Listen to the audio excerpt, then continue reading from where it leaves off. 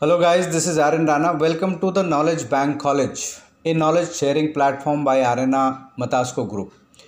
In this broadcast, which will take roughly about 1200 seconds of our time, I am sharing my thoughts and educational insights on the Indian Union Budget 2022-23. Union budgets in India have historical reputation for over-promising and underwhelming on delivery. The Modi government's last two budgets have attempted the opposite.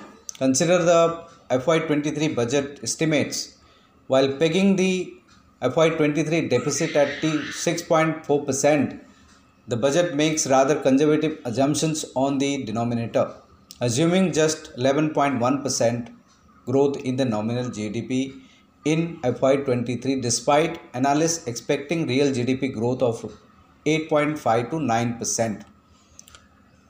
Should the actual nominal GDP overshoot this estimate, the government wins additional elbow room on expenditure even while its physical deficit percentage remains in check. Despite having little elbow room in her annual budget presentations to hand out soaps that can excite the Aam Aadmi or fire up stock market investors, the Indian Finance Minister Nirmala Sitharaman seems to have learned the art of getting these factions to cheer for the greater good without any populist giveaways in her budget. In her shortest budget speech and possibly with the maximum impact, the FM stuck to the script without playing to the gallery. Despite the temptation to go populist with so many state elections lined up, the government has presented a growth-oriented budget. So let's look at what are the hits and the misses of this budget. First, the hits. Union budget for 2022-23 has three big picture aspects to cheer. 1. Prudent accounting. 2. Conservative spending. And 3. Balance sheet cleanup. Last year's budget had two engines of capital investments and reforms. This year, the budget has retained the focus on capital investments, but reforms have been replaced by a focus on domestic manufacturing. This is not surprising because many of those reforms, such as PSU divestment like LIC IPO, identifying non-strategic companies and bank privatization have not made much progress yet.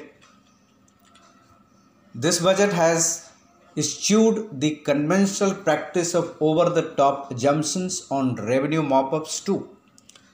It expects tax revenues for budget estimate FY23 to expand just 9.5% over RE FY22. Below nominal GDP growth. It has also broken from the past in expecting non-tax revenues to shrink by 14% in budget estimates FY23. The disinvestment target set at rupees 1,75,000 lakh crore in the FY22 budget has been pruned to a more achievable target of rupees 65,000 lakh crore for the next year.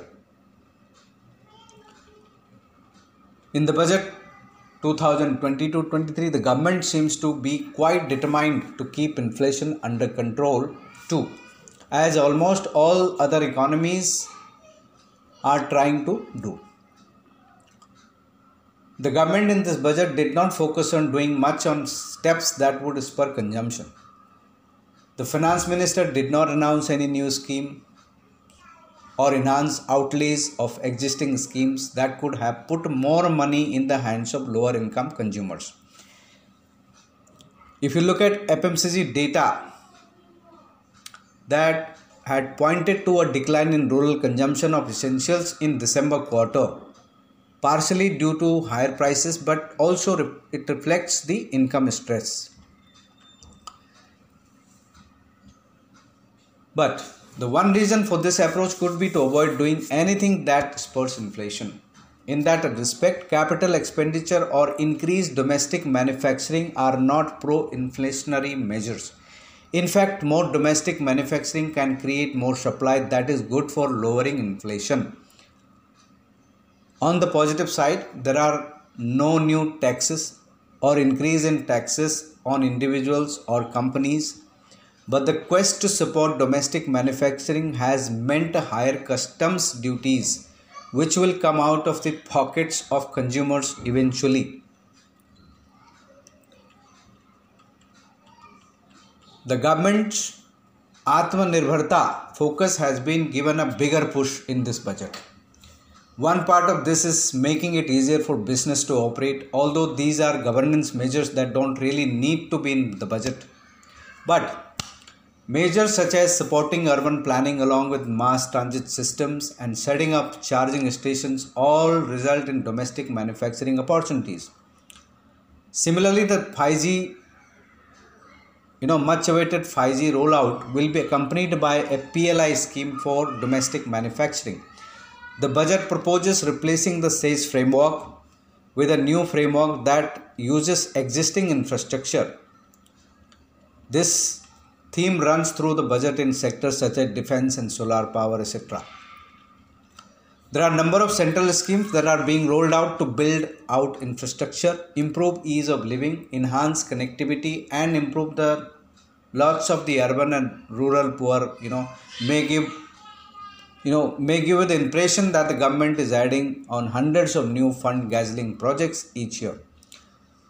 The older schemes are constantly getting rationalized as new ones are flagged off.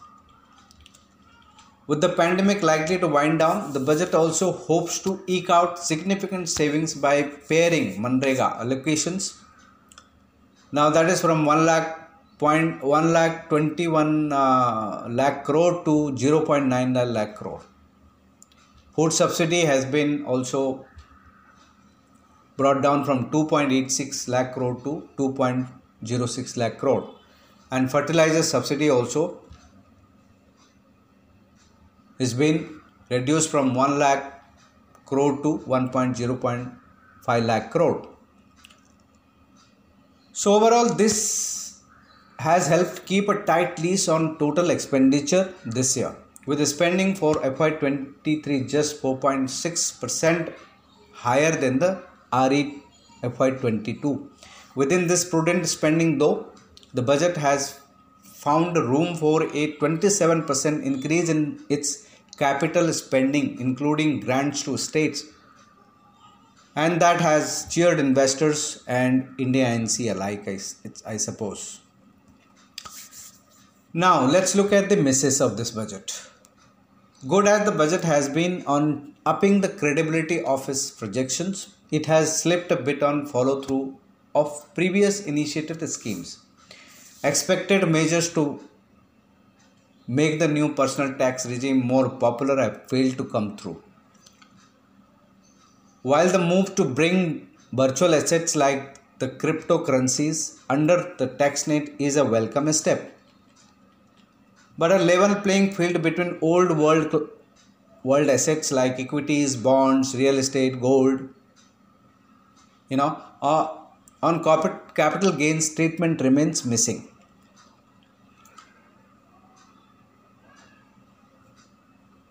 So if the stock markets found reason to cheer this growth oriented budget, bond market now have new worries to contend with.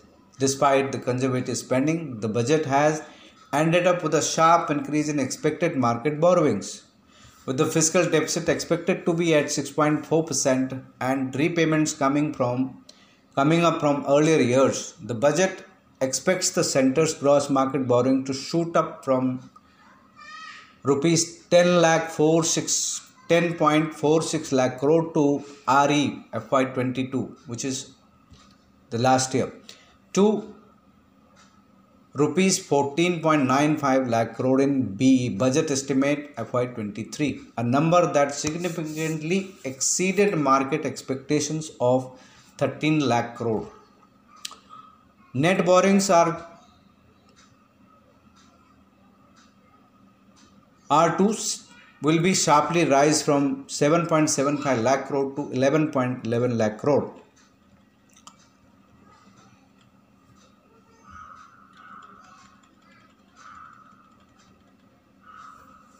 The bond markets may have not minded this much had the FM granted their wish of smoothing the road for Indian sovereign bonds to be included in global indices.